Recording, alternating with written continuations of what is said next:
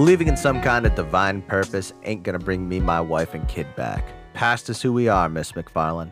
There ain't no changing that. Faith is a luxury I can't afford. John Marston, Red Dead Redemption. And welcome to Navi Tales. Hello, ladies and gentlemen. I'm Josh. I am Nick. And today we are covering Red Dead Redemption. I know what you're thinking. Can't wait for the next one. Me fucking either. However, Nick's never played this game. Yeah, I've only played a very little bit of it. And you're missing out on a great game, not only in the sense of the main story or the storyline for Red Dead Redemption, but the storyline for its expansion, which I would argue is one of the best expansions for a video game ever, because it is expansive. It takes place in the same map. The map doesn't change, but a lot of gameplay elements do. Yep. And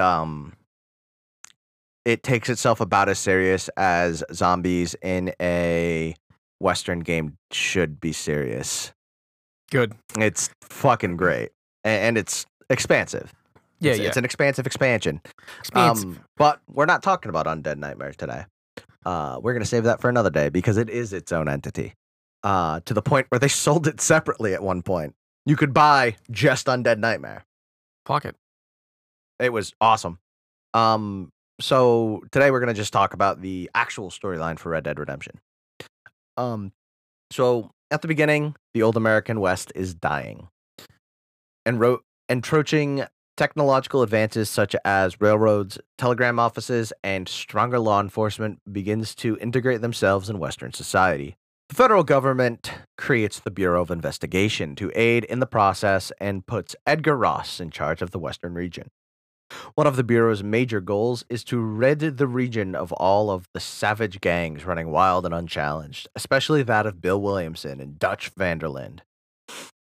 Ross decides to use an ex-associate of Williamson's to hunt him down, former outlaw John Marston. By kidnapping John's wife and son, Ross forces him to comply. Thus, John is forced to roam the frontier once again to save his family and earn his right back to the American dream. America. After leaving the region to get his details on his mission, John arrives by the Blackwater ferry Morningstar and is escorted by Edgar Ross and Archer Fordham through the town of Blackwater to be sent off by train to Armadillo.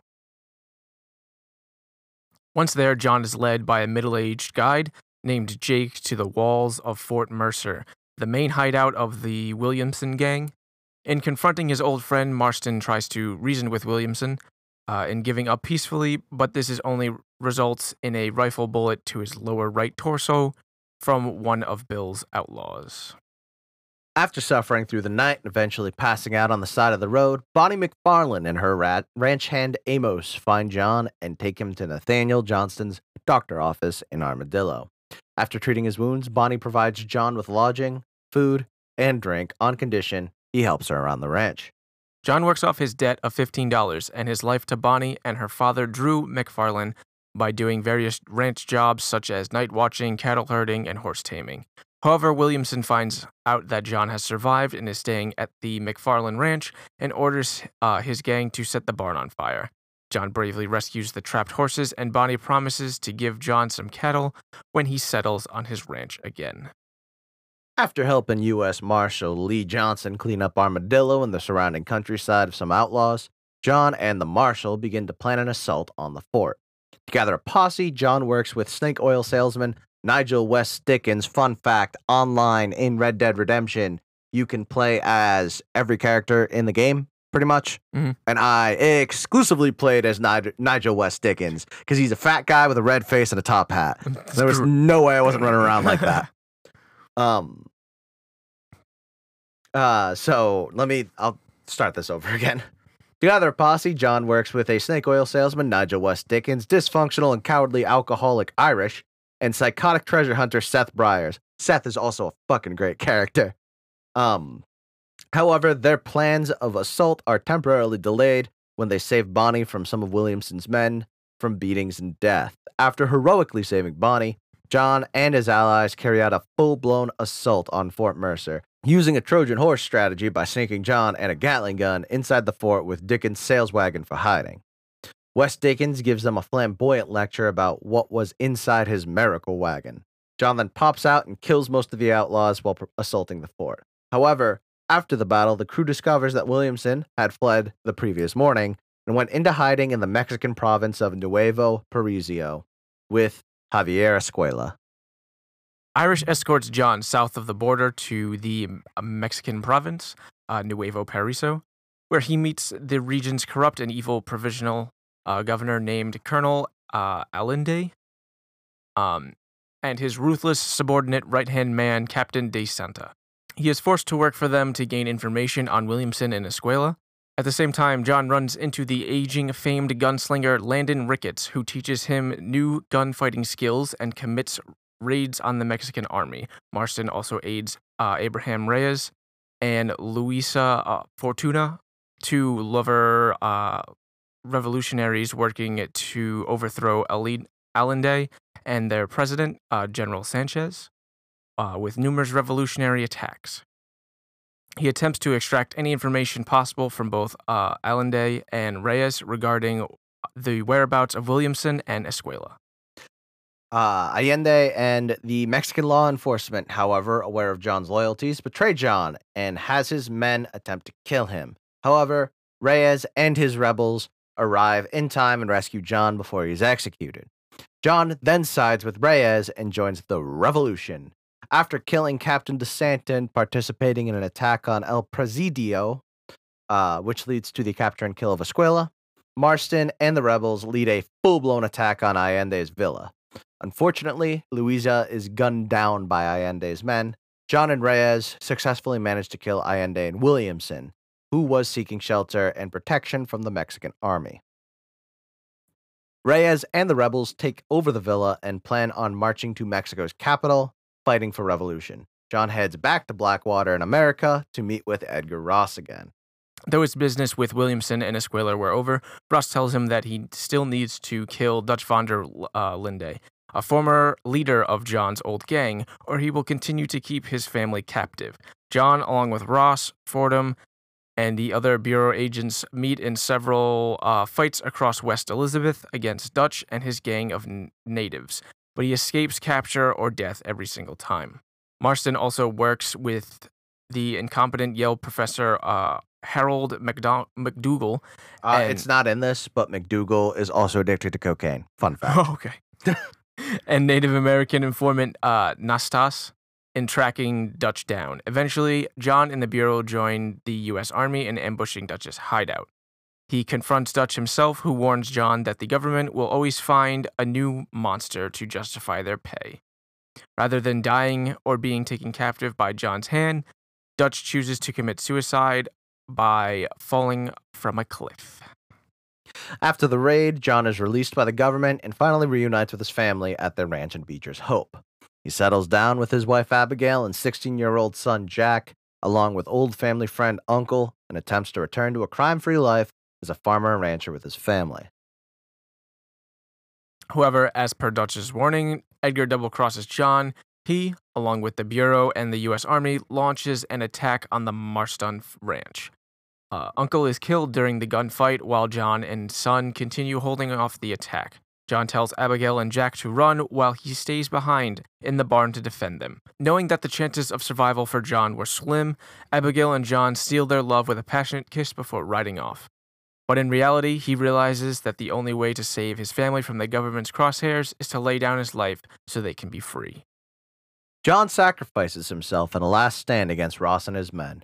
After exiting the barn calmly and standing before a large firing squad, he draws his pistol and takes out as many men as he can until they open fire on him. Still standing, breathing harshly with multiple bullet wounds on his body, he drops his revolver, falls to his knees, and then eventually collapses backwards to the ground. As Ross watches Marston dying, he callously lights a cigar and is clearly satisfied with knowing that the final member of Dutch's gang is dead. Ross and his men leave the ranch. Abigail and Jack, upon hearing the ceasefire, return to find John's body in a pool of blood. They bury him on top of the hill overlooking the ranch, alongside Uncle. His grave is inscribed, "Blessed are the peacemakers." John's death at the hands of Ross is a poetic end to his life. His journey has been about what he would do for his family. He certainly kills for them. He helps swindle people in order to get at Bill Williamson. He works for both sides of the Mexican Civil War. He tortures a man with a prolonged beating to get information about Javier Escuela. He confronts the man who raised him, and in the end, he sacrifices himself to save his family so they could lead a better life. The reason he sought redemption in the first place. By his death, he knew that Ross wouldn't persecute Abigail or Jack any longer, allowing them to start life fresh, allowing Jack the chance to grow up without the brutality and violence that shaped John's early life. Sadly, despite his father's sacrifice, Jack possibly still goes on to become an outlaw. He tracks down and kills Edgar Ross in revenge without hesitation. The path to redemption, it seems, is a hard road to follow. In 1914, 3 years after John was killed, Abigail dies from unknown causes. An older Jack, now a mirror image of his father, buries her body up on the hill next to John's grave. From then on, he is the playable character through the remainder of the game, retaining all his father's weapons, clothes, money, horses, houses, and fame and honor. The rest of Jack's life is shrouded in mystery, although it's never specified canonically. I've always considered canonically him killing Edgar Ross is probably what Jack would have done. Probably. Bred another outlaw. So, that's not it, at least for this episode. What makes Red Dead Redemption beautiful, coming from someone who's played it, is the world, and the massive amount of side quests. Like any game that Rockstar puts out, it usually has way more side quests than it does main quests, which is kind of what I want from a game. And I wanted to talk about probably the most, I guess, talked about side quest in the game. It's the side quest with the Strange Man. If you've played the game, you know about it. If you haven't, you're going to hear about it. So stay tuned. It's definitely an interesting one with a lot of theory and speculation behind it. Now, I know we don't dive into theory a ton in this channel, but I've always found it fun. I like video game theory a lot. MatPat's great. I own a game theory hoodie. I think it's fascinating. So, I want to dive into this one just because it's interesting. It is has a bunch of theories on it, and on top of that, we want to give you as much content as we can. Yeah. So, without further ado, Marston encounters a strange man south of Mescalero, who seems to know a lot about Marston's past and claims to know him from his days running with Dutch's gang. However, the strange man is very coy and never reveals how he knows Marston. He then asks Marston to complete a couple tasks, both of which turn out to be moral dilemmas, and the strange man's tone hints at what course of action he believes Marston will take in each case. The strange man is a mysterious and metaphysical character. There are several interpretations of the character's strange behavior and apparent supernatural abilities. None have been confirmed, although much of the evidence points to him being a Saint Peter figure, shown by his description of himself as an accountant in a way, which could refer to the common Christian belief that Saint Peter waits at the gates of heaven to welcome the deceased and makes records of them. He later reminds John that he will be responsible for his actions, referring to divine judgment. Moreover, he tells Marston that he has forgotten far more important people than himself, likely referring to Marston's agnosticism. During his appearance in Mexico, the fact that his mode of transportation is a mule rather than a horse suggests humility and possibly intentional poverty/selflessness, hinting further at a saintly figure. Also, the last encounter with him takes place at the site of Marston's grave, which the strange man notes is a fine spot. Despite this, there are many interpretations of the true nature of the strange man. Yeah, so you do this as John Marston, so the site is exactly where John Marston's grave will be. So I've always thought that was cool, how he talks about how it's a fine spot. Yeah. It is possible that the developers did not base the strange man on any religious figure, whether it be Saint Peter, a god, or death. This is supported by the fact that no matter if the player chooses the honorable or dishonorable way of completing the task, he will always say, "I hope my boy turns out to be just like you." It is also possible that he is a manifestation of John Marston's sense of right and wrong, testing his morals and forcing John to make decisions on matters he may have seen or heard about previously. The strange man reveals a detailed knowledge of John Marston's history. He is impeccably dressed in a three-piece suit with a large top hat. The man appears to be calm and collected, even in the arid wilderness. He is also able to identify John Marston whenever Marston approaches him without actually looking at him. When questioned, he claims to be an accountant in a way, but also claims he cannot remember his own name. No formal explanation is given for the strange man, leaving players to form their own conclusions about his nature. The strange man's apparent invulnerability to bullets, his bizarre calm in the wilderness, and his unusual knowledge of both Marston's own criminal past and the nature of Marston's victims seem out of place. Additionally, the strange man seems to foreshadow the location of their final encounter as a fine spot. So now we're going to dive into some more theories based on dialogue and other things. When the strange man responds to John's curse of damn you with, yes, many have, this could allude to a number of colloquial blasphemous profanities involving the damnation of deities through numerous religions. It has also been suggested that the strange man is a personification of death, as only John interacts with him during the crucial events leading up to his death, and is neutral in his requests as opposed to a good or evil deity. Also, the final location where you meet the strange man is where John eventually is buried. Other evidence that he's a personification of death is that John says that he'll not be responsible for his actions, and the man says, "Oh, but you will," which shows that he already knew that John would let himself be shot as a final proof of love to his family, so they wouldn't be chased anymore. The aforementioned accountant comment also hits at him being death. In the final encounter with the strange man, Marston attempts to shoot him as he walks away. However, the bullets do not harm him, and Marston looked at his gun as if something was wrong. This suggests that the bullets went right through him. Despite this, it is possible to kill the strange man before the final encounter. He is rather resistant to bullets, however, taking several shots to the head to finally bring him down. Also, knocking him off the cliff where John first encounters him can kill him and fail the mission. Even if the players kill him, however, they're still able to complete the series of quests as he comes back to life for the next meeting. This lends credence to the theory that the strange man is in fact some form of deity akin to the devil or similar being from another mythology, kind of like Loki or Hades. Since John is being tempted to do evil, but the strange man himself does not appear evil, it could be an allusion to the version of the devil acting as a tempter, as in tempting people into evil without necessarily being evil. The invincibility probably comes with the job, and this would explain his description of himself as an accountant, as well as the fact that he knows a lot about John. Also, his appearance is not only similar to many contemporary depictions of the devil, but also to many silent film villains. This juxtaposition with his kindly manner would suggest a more refined evil. Another theory is that the strange man is the ghost of a previous victim of John Marston's past. This would be supported by the fact that there is a man in Blackwater that claims he knows John, and that John shot him, and that the strange man says, "You have forgotten far more important people than me." This hints that he is just another victim that John killed with no second thought. Further evidence is that he gives John a few quests to complete with conscience involved. This could be the ghost's final test to see if John has truly changed. There's another theory supporting that he is John's guardian angel, as bullets do not harm him. His tasks for John are basic morality tests, and he seems to know everything about John, and also leads him to his where his grave is going to be. He probably chose this location for John's body after his inevitable death.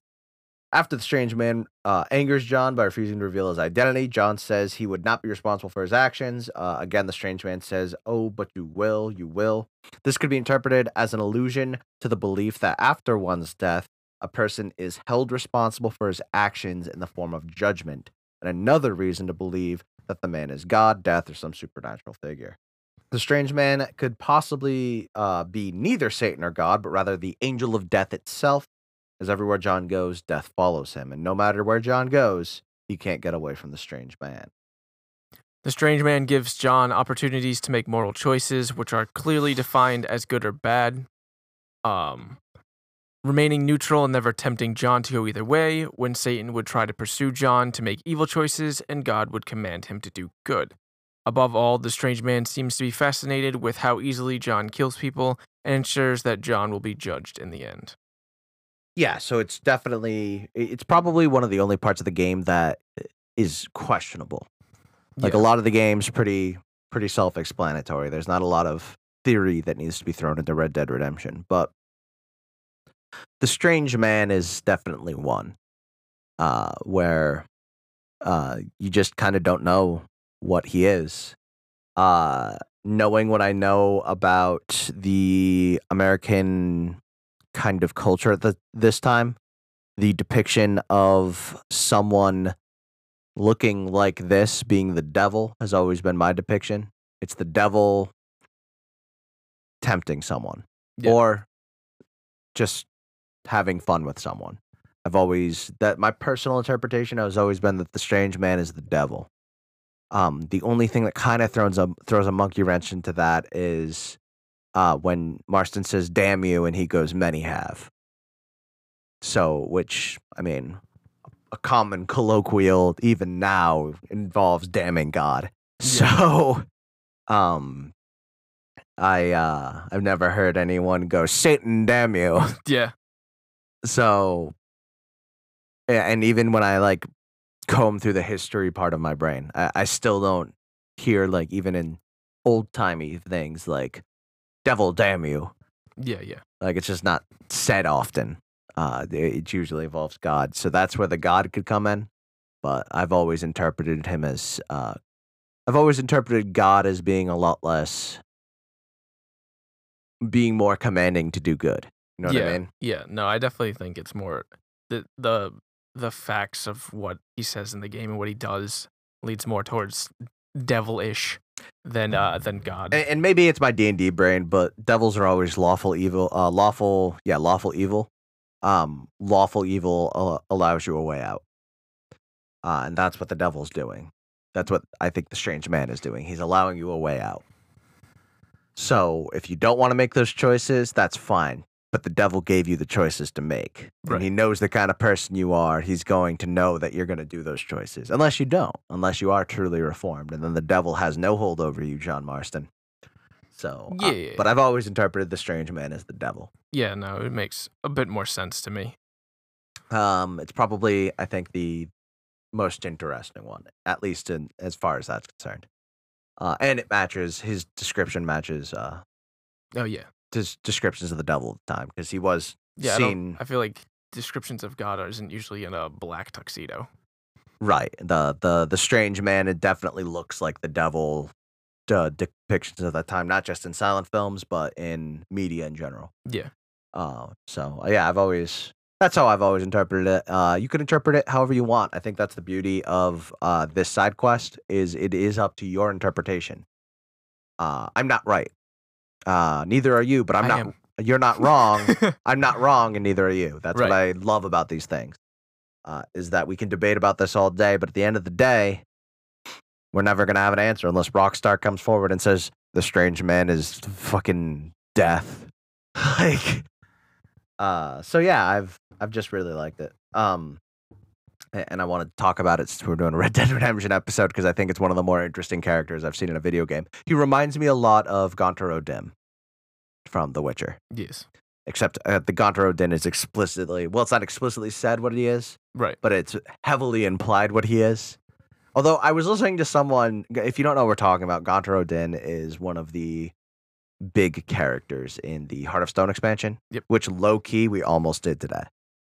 Low-key, I almost did Heart of Stone instead of this. I mean, I think we need to establish more Witcher before we dive into Witcher DLC. Yeah, probably. So that's why I haven't done that yet. We need to do a Witcher 3 episode. Oh yeah. We haven't even touched Witcher. Well, we did touch a little bit of Witcher 1 and Witcher 2, but like we should really do more Witcher 2 and then Witcher 3, and then we can do Heart of Stone, and then we can do Blood and Wine. Yeah. So we got a lot of time to go before we truly dive into Gontar O'Dim. But Gontar O'Dim is one of the main characters in the DLC of Heart of Stone for The Witcher 3. And the Strange Man has always reminded me a lot of Gontar O'Dim. Yeah, I can see that. Except the Master Mirror is definitely more explicitly evil. Yeah. It's just the kind of evil. But I was listening to a guy on YouTube who goes by the name Witcher George, which His name's actually George. It isn't just a reference to the character in a note in The Witcher 3. Who one of his theories about who Gontar O'Dynn was a rogue genie or rogue Jinn, Yeah. because Jinn exist in The Witcher 3, or the Witcher universe. It's the first novel canonically is The Last Wish, which involves a genie wish. And through that whole tale, that's the first meeting of Yennefer and Geralt. And you can even get a quest in The Witcher 3 called The Last Wish, which is a callback to that through a genie. So he was talking about a rogue genie. Now it's the Gontar O'Dynn is too Faustian, in my opinion, to be a genie. You know what I mean by Faustian? Kind of. The tale of Dr. Faust, who made a deal with the devil to gain supernatural powers. Like, that's where the original deal with the devil comes from. And that's all Gontar O'Dynn does, is make deals. Right. So. Yeah, I guess so. So I've always considered Gontar O'Dynn definitely like some Faustian devil. Anyway, that's all I got for Red Dead. Yeah, Red Dead. Like we like to end every episode. Nick, what have you been playing? I've been playing a fuck ton of Dead Cells. How do you like it? I love that game. It's fun. It's great. If you don't remember... Great review. Done. 10-10. 10-10. If you don't remember, we all, me, Josh, and our friend Bro played this game at PAX this year, 2018. Mm-hmm. It was one of the only games that all three of us played. And we all loved it, and I picked it up for my Switch, and it's great. It's a lot of fun. They just did an AMA on the Nintendo Switch subreddit, the developers. So. Oh yeah, I saw that they were gonna do that. Yeah, if you're interested in this game at all and want to hear what the developers have to say, AMA on Reddit stands for Ask Me Anything, and it would be under Nintendo Switch on Reddit, the subreddit. If you don't know about what a subreddit is, Google it. I'm not gonna be able to explain that. It's like a different chat room, or not chat room, different forum. Yeah. But yeah, it's a lot of fun. I would highly suggest anybody definitely look into it. If it looks like it's your cup of tea, pick it up. It's pretty fun. Like I said, I've been playing that literally like exclusively like for the past week. And then other than that, just Pokemon Go. It's been a week. You literally just caught a Regirock. I literally just caught a Regirock before this recording. Regirock dropped at 4:00. So at 4:00, I was at the park and a egg spawned. So by 5:00, a Regirock popped, and I did it with a bunch of people, and I caught it. So that was dope. I also this past weekend was community weekend because Niantic likes to give us heartburn. And they did Saturday and Sunday because it was Eevee. We got damn moist. And yeah, we got real moist because it rained all weekend. But we had to go out to get a lot of Eevees because Eevee is Eevee has a trick to change what it evolves into by nicknaming the Eevee based on trainers from the anime who had evolutions. But if you were like me and you used those tricks when the game first came out, those tricks are a one-time deal. So if you want another Vaporeon, you can't name it Rainer. You're gonna go random. So it was a goal to get as many shiny evolutions as you can. I ended up getting enough shiny Eevees to get one of every evolution. I had an extra Jolteon. I'm working on getting Espeon and Umbreon because you got to walk with them because that's how they do friendship in this game. And then I have 3 extra saved for Glaceon, Leafeon, and Sylveon whenever those come in the game. Unlike Nick, I took a break from the game, so I didn't actually use any of the names except Rainer because Vaporeon's my favorite evolution. So I just caught pretty decent shiny Eevees and was able to immediately evolve them into what I wanted. So that was pretty handy. So I have a full set of current shiny evolutions. Yeah. So I think that was it. I'm hoping. I feel like they announced Celebi today. We're gonna get that next week, the 20th. Mm-hmm. So it'll be when you hear this episode, Celebi will already be in game. The quests for it. Hopefully they're not a pain in the ass. I should probably finish that Mew quest, huh? Yeah, probably. I'm glad it doesn't go away. Yeah. That was my concern, that it would just go away. When Celebi came out, but they said that you can start Celebi as long as you're at least to the third part of the Mew quest, and you can do both simultaneously. Ooh, I am past the third part. Yeah, I think that's what it said, and you So. can do both simultaneously. Nice.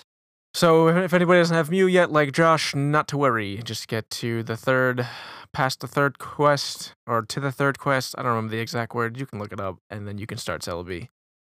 And I think that's about it. All I've been playing, actually, I say all I've been playing like it's one thing. Fortnite still like running around shooting stuff. They just came out with some burger skin for it. So I've been running around telling people to, and I quote, lick up my special sauce and other burger related profanities. Hot. It's been fun. So that's been great. I downloaded Okami. I want to give a shout out to my ex-roommate from college, Dylan, who for my birthday, which just passed, sent me a Nintendo gift card. And I quote, enjoy your Mario porn or whatever you do on your Switch. So thank you, Dylan. I definitely am going to enjoy my Mario porn, and by that I bought the game Okami because Sounds like Mario porn. the HD version was released for the Switch, so I've been playing that. It is a strange game. I've never gotten really into Japanese and or Chinese kind of mythology like this before, so it's been fun. And on top of that, I also started a new file in Skyrim so that I can do a full vampire playthrough because this fucking campaign is taking over my life. Yeah, so we'll segue into that, the D&D corner. So under D&D corner, now we have to talk about 2 sessions. Oh yeah. So I started DMing, and I'm running through Curse of Strahd. We went through the town. Well, very first, I realized that my players are stupid. And this is no offense to you. I love you with all my heart. I know who reached out and touched the mist. So I give my players 2 options, right? You wake up on a path at a campfire that you didn't start. To the left of you is a village, small, little bit run down, but definitely inhabited. To the right of you is a wall of mist. Where do you go? I mean, I wanted to go to the town. Because that makes fucking sense, right? Yeah. Our party rogue goes, I want to touch the mist. Did, and I went, I had no intentions of coming up with an encounter, but I was like, a werewolf comes out. So like immediately, I was like, okay, cool. You're all dumb. I love it. So you go into the village and you meet a woman selling pies. She you can call me Granny. Yeah. Fucking granny over here. So our paladin doesn't trust this guy, this kindly old woman giving you guys a free pie. So he blesses it and the pie pops. So Granny's coming up with an excuse for that. Everyone else is like, wow, we probably shouldn't eat these pies that are popping every time they are blessed. Yeah. And our rogue proceeds to eat the pie. I don't know what is wrong with her other than whatever. So they meet Ismark. If you know anything about Curse of Strahd, he is the mayor of this town. They agree to escort his sister to a neighboring town, or a nearby town, I guess. They go and to the church to bury the mayor's father before they leave. There's a vampire kid in the basement that our paladin proceeded to murderate. Yep. They go to the first Vistani camp.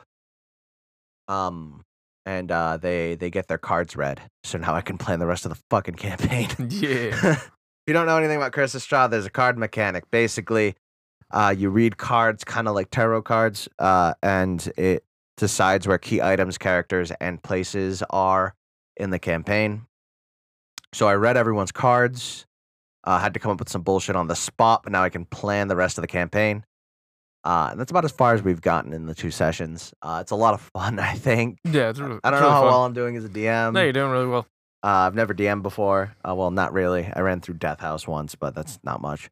I think I'm struggling with encounters. I think I need to make encounters more interesting, and I have some ways of doing that. And I'm really looking forward to that because the next session is going to be a little encounter heavy.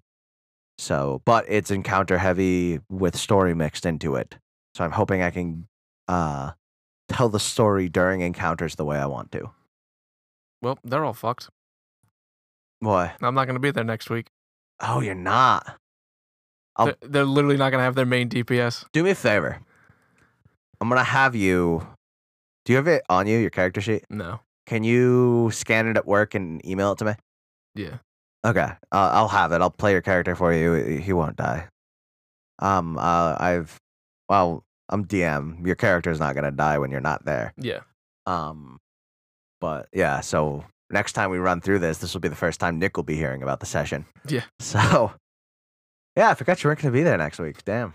I have a rule as a DM. If one person can't make it, the game goes on. If 2 can't make it, it doesn't. So, yeah. What? I know what.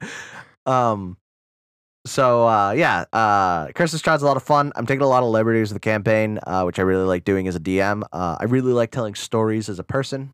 That's why we have a lore podcast. So I'm taking a lot of liberties with the campaign, but I think that it's all working out so far. So I think when we start getting towards more of the places you guys need to go, I am going to rely on the book more. But yeah. So I'm looking forward to that. I'm surprised you guys didn't ask more questions to Madame Eva, especially about where things are. But okay, whatevs. Not my problem. Seems like yours. Yeah. I know where everything is. I know how the campaign ends. Yeah. Anyway, that's DM Corner. It is going to be a little bit stranger than it used to be because I'm telling the story and then retelling the story. Yeah. So I'm just going to give a rundown quickly. Might be a little bit more in depth, might be a little less in depth. I don't know. But yeah, that's fun. And I have another game. I'm also playing through Curse of Strahd as a player, my Triton Warlock. And I have another game of that on Saturday. So I'm looking forward to playing some D&D with people all around the East Coast. Yeah.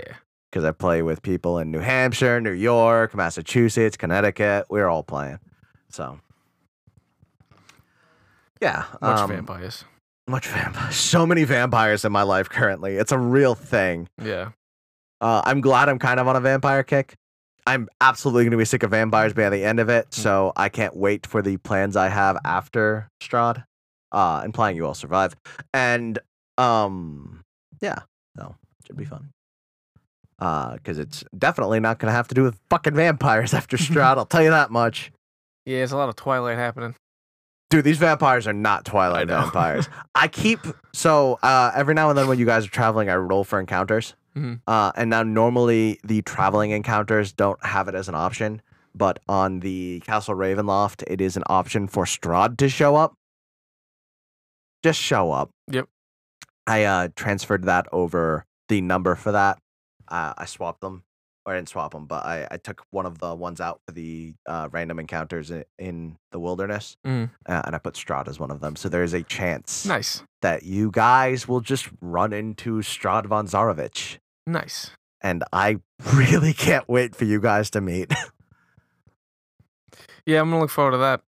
It's going to be great. So, yeah.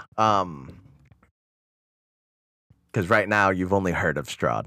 Right, exactly. So... Heard of him by name.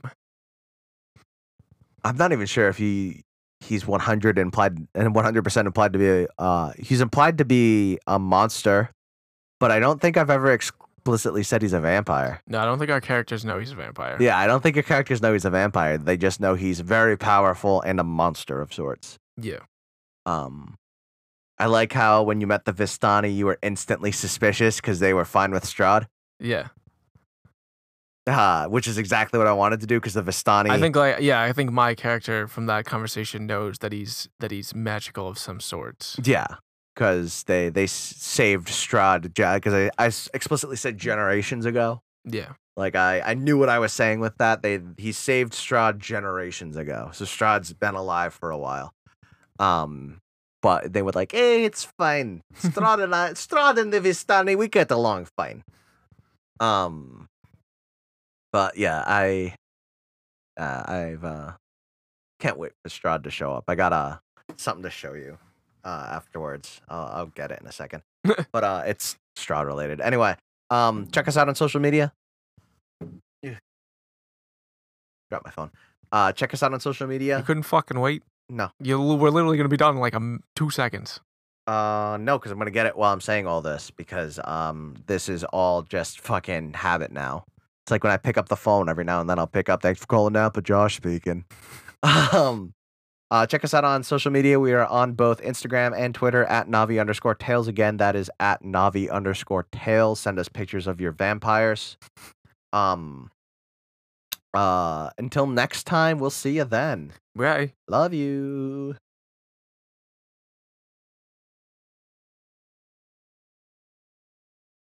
Spectacles. Make a big spectacle out of fucking mental illness.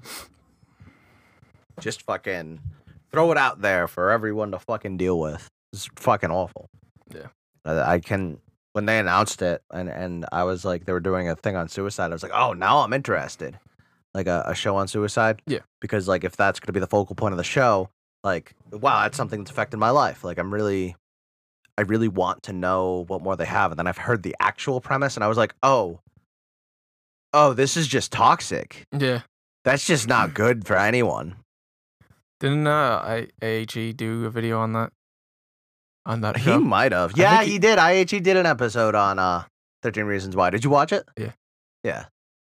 He did it on season 2. Okay.